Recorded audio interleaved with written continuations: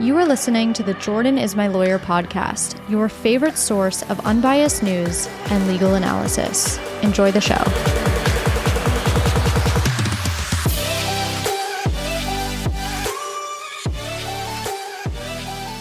Welcome back to the Jordan is My Lawyer podcast. Let's get caught up in the news.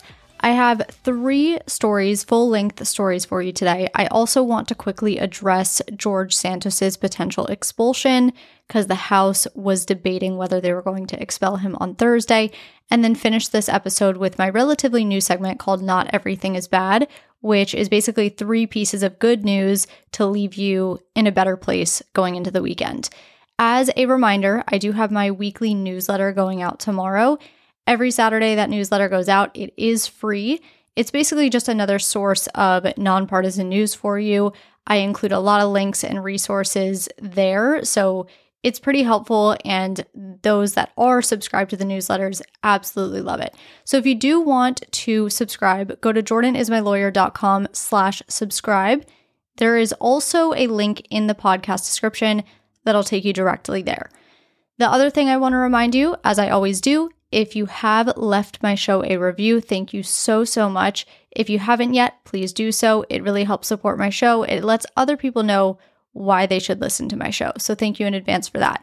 And as my legal disclaimer, yes, I am a lawyer. No, I am not your lawyer.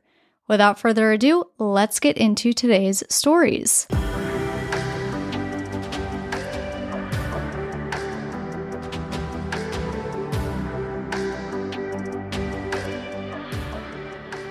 To quickly address the situation as to what's going on with Representative George Santos. On Thursday, the House was debating on the resolution, that would determine whether or not they vote to expel him. So I kind of want to set you up for whether it happens or not and what to know. The situation's pretty simple. If he's expelled, he will no longer serve in Congress. If he's not expelled, he stays in Congress. Leading up to this potential vote, he refused to resign. He was asked to resign. He didn't. He maintains his innocence, and he basically called this effort to expel him a bullying move. And I suppose if you're new to what's going on, just as a very, very quick recap, George Santos was indicted earlier this year for misusing campaign funds, wire fraud, a couple of other charges. He pled not guilty, but more recently, a couple of weeks ago, the House Ethics Committee released a report of their own, which showed some serious wrongdoing and some pretty significant findings. So if you want to get caught up on that, go ahead and listen to my November 17th episode. I go through the full rundown there. That's the background. If he does get expelled, as I said, he will no longer serve in Congress. He would also be only the 6th House representative to ever be expelled in the history of the United States. There were 3 House members expelled in 1861 for supporting the Confederacy. 1 was expelled in 1980 after being convicted of bribery. And most recently, there was a congressman expelled in 2002 after he was convicted on 10 counts of bribery, racketeering, and tax evasion. So George Santos would be the 6th if he is expelled. And this would also be the House's 3rd attempt to expel him. The first 2 failed. Basically, those who voted against it cited a presumption of innocence. You are innocent until proven guilty, but this would be the first attempt since the House Ethics Report, which seemed to change a lot of the minds of some of Santos's Republican colleagues. So that's what I feel you should know on that. Let's now move on to the Israel-Hamas truce and what we can expect on that front going forward. Shortly before midnight on Wednesday, Israel and Hamas agreed to extend their truce by just 24 hours. So previously we saw a 2-day extension. This is a 24-hour extension.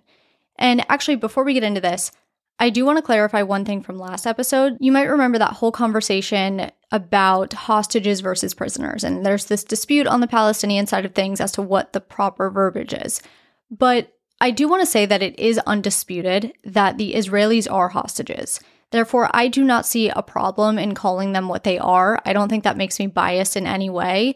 They are hostages by definition. The problem comes into play on the Palestinian side and what the politically correct term is for those being detained in Israel.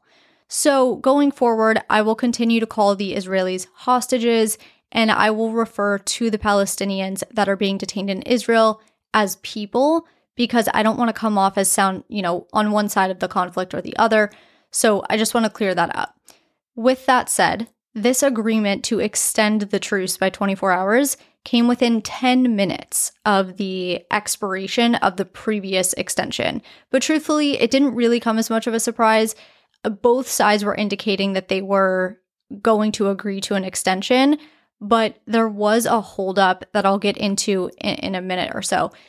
Israel is pretty determined to get their hostages back, and Qatar, acting as the mediator, they have felt pretty optimistic, about these extensions throughout the negotiations. But as I said, there was one point where both parties were at an impasse. And the impasse was because neither side could agree to the hostages that Hamas would give up. So remember, the initial terms of the deal, Hamas would give up 10 hostages per day. Israel would give up 3 Palestinians for every 1 Israeli hostage. And this deal specifically pertained to women and children. Well, allegedly, when they were in talks to extend on Wednesday, Hamas offered to give 7 women and children and the deceased bodies of 3 others. And their logic was that these 3 were killed because of Israel's own bombardment in Gaza. And so, the 7 women and children and the 3 deceased bodies would total 10.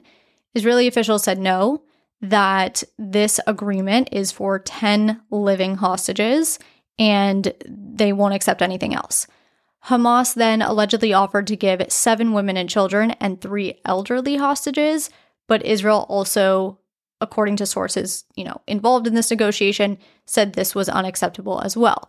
And that is not entirely clear to me, because I know throughout this whole situation, elderly individuals have been given up by Hamas. So I don't necessarily know why that would be a no-go for Israel, but that is what sources say that are close to this negotiation.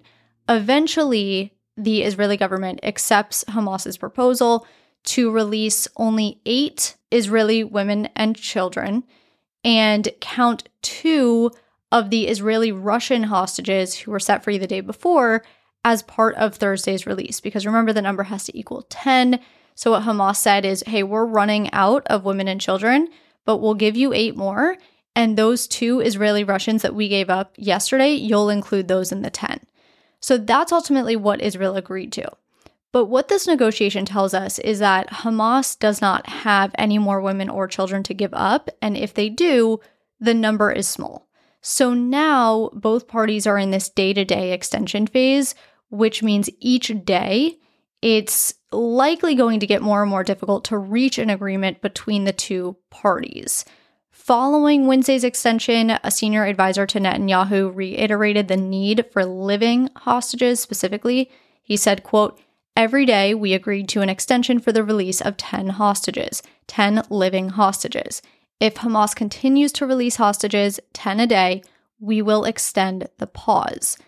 Now, this doesn't change the fact that both sides are ready to go back to fighting once Hamas no longer has hostages to hand over. But it does continue this temporary pause for now. So remember, the truce originally began 1 week ago on November 24th.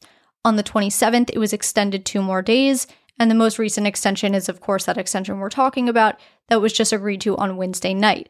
But at this point in time, the extensions are only 24-hour extensions. And the terms are the same too. 1 Israeli woman or child in exchange for 3 Palestinians. Aid to Gaza is allowed in. There's a pause in fighting. And the United States and Israel have to pause their drone surveillance flights for at least 6 hours a day. A couple of notes I want to make before we segue off of this topic. Number 1, I mentioned how this deal, the deal that's been in place for the last week, involves women and children. Men and soldiers were not included in the original agreement. So one Israeli official said that Hamas wants to set new terms for the men and soldiers as they near closer to the end of this current deal, as they run out of women and children. And Israel did say that it is willing to discuss a different framework for a new deal that involves the men and soldiers that Hamas currently has. The Israeli official said that Hamas wants a different equation. So they want to try to change that 1-to-3 ratio. It's not clear in what direction. I'm assuming, more Palestinians in exchange for each hostage, but I can't be sure. The official said that as long as Hamas can provide hostages, Israel is willing to talk. The second thing I want to note is that outside of this deal, there have also been at least 24 foreign nationals released from Hamas's custody. So in total, 102 people have been released or recovered from Hamas, which includes 78 Israelis and 24 foreigners. And that, by the time you listen to this episode, just keep in mind that number may change.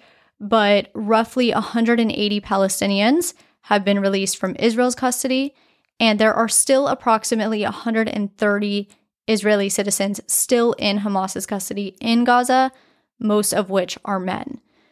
The third and final thing I want to touch on is that despite the pause in fighting on the ground in Gaza, there is still military action and military force taking place in both Israel and the West Bank. There were at least 2 incidents this week, there were actually more than that, in which Palestinians and Israelis were killed by gunfire. On Wednesday, the Israeli military killed 2 Palestinian children when it opened fire in the West Bank. On Thursday, 2 Hamas gunmen pulled up to a bus stop in Jerusalem and fired a bunch of shots, killing 3 and wounding 8 others. Those gunmen were eventually shot dead by off-duty soldiers and an armed civilian that was in the area. Later on Thursday, Israeli forces killed a 21-year-old Palestinian during a prisoner release in the West Bank. That man was not involved in the prisoner release, but apparently there was some sort of confrontation that led to Israeli forces killing him. Hamas has taken responsibility for Thursday's attack at the bus stop in Jerusalem. After the attack, they said, quote, "It was a direct response to the unprecedented crimes committed by the occupying forces, including brutal massacres in the Gaza Strip, the killing of children in the West Bank, and widespread violations against Palestinian prisoners," end quote. Hamas's statement also noted the occupying forces preventing worshippers from accessing the Al-Aqsa Mosque. So all of this to say that despite there being this quote-unquote temporary pause in fighting, there's still violence being had elsewhere between these two parties, and that is what I feel you should know about the current stage of the war between those two, and that brings us to our second story, which involves Elon Musk. The last episode, we covered Elon Musk's visit to Israel. It was right after some anti-Semitism accusations were launched against him. He had commented on another user's post on X. If you want the details, listen to my last episode. But he went to Israel. The thought generally was that he went to Israel, to settle these anti-Semitism accusations, but he has since said otherwise. He has also addressed advertisers that have pulled their ads from X. He has apologized for his post, and he's been invited to Gaza. So I want to talk about all of that. On Tuesday, the day after he visited Israel, Hamas invited Musk to Gaza to see the damage that has been done to the Gaza Strip from Israeli forces. A Hamas senior official said in a press conference in Beirut, quote, "We invite him to visit Gaza to see the extent of the massacres and destruction committed against the people of Gaza, in compliance with the standards of objectivity and credibility," end quote. Musk then responded to the invitation on X, writing, quote, "Seems a bit dangerous there right now, but I do believe that a long-term, prosperous Gaza is good for all sides," end quote. While Musk was in Israel, he had made some comments that led Hamas to invite him into Gaza. He said that it was jarring to see the scene of the massacre and that Israel has no choice but to eliminate Hamas. Now, obviously, upon Hamas hearing this, they said, "Oh, you think that massacre was bad? Come over and look at what's happened to Gaza." But again, Musk turned down that invitation. The next day, on Wednesday, Musk sat down with Andrew Ross Sorkin, who has been a friend of Musk's for 16 years. They go way back. And Sorkin was basically pressing him on not only his comment on X, but what he has to say to these advertisers. And they talked about a bunch of other things, but those were the 2 topics that really made headlines. And Musk apologized for his comment on X. He addressed the advertisers. He had some things to say to them, which I will go over. And he basically reiterated the point that he's not an anti-Semite. He clarified what he meant by his comment on X in subsequent comments, but he said the media ignored it. They took my original comment and ran with it. He said he was sorry. He never intended to come off the way that he did. He said he's not anti-Semitic. If anything, he's philo-Semitic, which a philo-Semitic is someone who has a unique interest in or respect for or appreciation for the Jewish people and their history. He also showed the audience his dog tag, which I told you about last episode, which a father of one of the hostages gave him when he was visiting Israel. He said he will not be taking it off until the very last hostage is home. So really this conversation of him saying, I'm not this anti-Semite that people are making me out to be. The conversation then transitioned to his trip to Israel. And he clarified that the trip to Israel was not a quote-unquote apology tour, and that the trip was independent of what had unfolded on X, and that the trip was actually planned before all of this had taken place. From there, the conversation turned to the advertisers that have pulled their ads from X or have threatened to do so. And this is really the conversation that made the headlines. Musk said, quote, "I hope they stop. Don't advertise. If somebody is going to try to blackmail me with advertising, blackmail with money, go fuck yourselves." And then there's this long pause. Sorkin's not really sure what to say. And Musk again says, "Go fuck yourselves." Is that clear? I hope it is. Hey, Bob, if you're in the audience. And he's, of course, referring to Bob Iger of Disney, who pulled their ads from X. Naturally, Sorkin asked Musk, how would X survive without the advertisers, given that the current business model relies on ad revenue to stay afloat? And Musk said that if X goes bankrupt because of an advertiser boycott, the public will know that and do what they wish with that information. Sorkin sort of played the devil's advocate a little bit and said, well, won't people say the company went bankrupt because of you and what you posted, which is what caused the boycott? And again, Musk just said the public can decide, the public is the judge. And I do have this whole entire conversation linked in the sources section per usual, so if you want to watch it, it is there for you. But let's take a quick break. When we come back, we'll discuss Nikki Haley's endorsement, do a little Q&A with that, and then we'll end on a positive note with not everything is bad.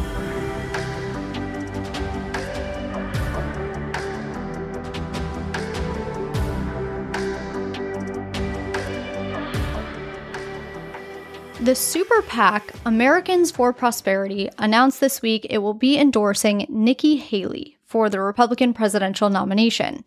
In a letter addressed to grassroots leaders, activists, and interested parties, Americans for Prosperity wrote, quote, AFP Action is proud to throw our full support behind Nikki Haley, who offers America the opportunity to turn the page on the current political era, to win the Republican primary, and defeat Joe Biden next November, end quote. The memo also said that Haley is the best choice for our country.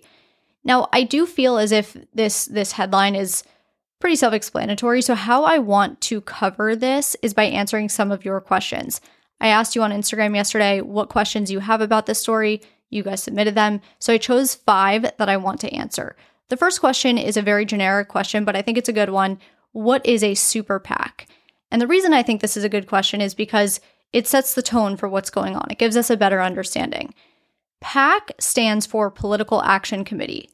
And basically a PAC is this legal entity, it's a tax-exempt legal entity that pools money from various donors and spends that money on electoral politics, the components that go into getting a candidate elected, like advertising.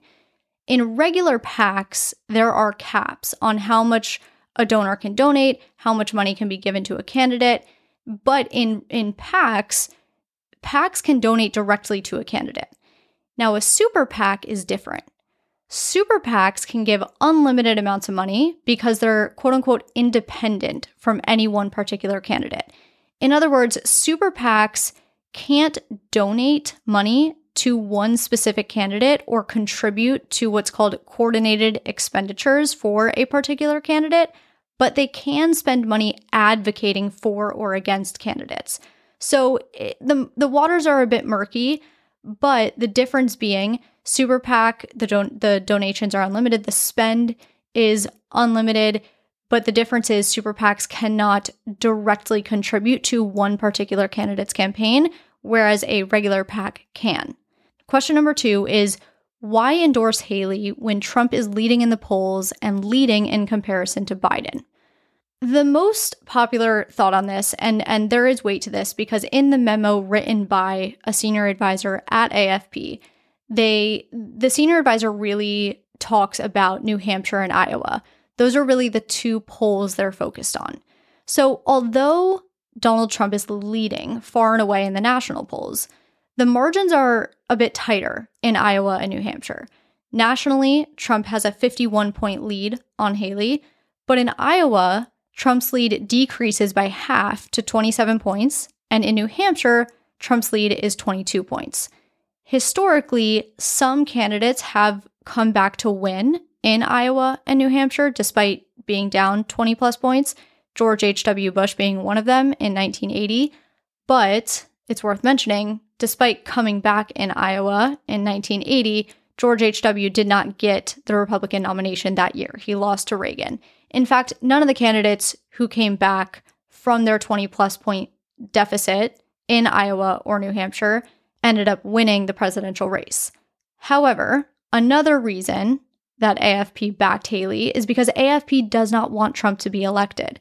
They are anti-Trump. Back in February, AFP sent out a memo stating that it wanted to help the United States move on from Trump. It's been running ads against Trump. AFP has consistently been against Trump, so they're not going to endorse Trump. And then ultimately the decision came down to DeSantis and Haley, which brings me to the next listener question, which is, why Haley and not DeSantis? We don't really have a straightforward answer from AFP on this, but if you read the memo, specifically the polling memo from AFP's senior advisor, they cited Haley's, quote, sustained momentum in recent months. And AFP looked specifically at Iowa and New Hampshire to see what was going on and determined that the support for Haley is growing, whereas the support for DeSantis is shrinking. The memo also said that Haley is more viable amongst GOP primary voters to take on Trump and cited Haley's likability numbers, which, according to the data, show Haley is the most likable candidate with the lowest unfavorable numbers of any of the candidates. And finally, the memo also cited the idea that Haley has more room to make her case to primary voters, given the fact that she's less defined than Trump or DeSantis, and they base this information off of the fact that in Iowa and New Hampshire, voters are less clear on Haley's policy positions than they are on DeSantis or Trump's, meaning Haley still has room to kind of finesse, if you will. So overall, AFP just believes Haley is, they believe in Haley more as a candidate than it does DeSantis. Question number 4, what was the response from DeSantis and Trump? A DeSantis campaign spokesperson said, quote, congratulations to Donald Trump on securing the Koch endorsement. And the Koch brothers run AFP, just to put that out there. Continues on, like clockwork, the pro-open borders, pro-jailbreak bill establishment is lining up behind a moderate who has no mathematical pathway of defeating the former president. Every dollar spent on Nikki Haley's candidacy should be reported as an in-kind to the Trump campaign. No one has a stronger record of beating the establishment than Ron DeSantis, and this time will be no different, end quote. Donald Trump wrote on Truth Social, quote, the globalist Koch fake network, Americans for China Prosperity, who constantly admit that they did better in business under President Trump than ever before, have decided to back Nikki Birdbrain Haley over Ron DeSanctimonious, a minor hit for Ron. I was never in the running because I'm all about making America, not the outside world, great again. These losers have fought me from 2016 to the present. They are bad for our country, and so is a very weak and ineffective birdbrain who still says that, quote, President Trump was a great president. I will never run against him, end quote. finishes by saying she's down 50 points. She better start running fast. End quote. And the fifth question was, why does this matter? I suppose it matters because it may cause Haley, rather than DeSantis, to be the runner-up against Trump. But I wouldn't say it necessarily matters as much as it's just nice to be informed. I guess it matters to be informed. That's what I would say.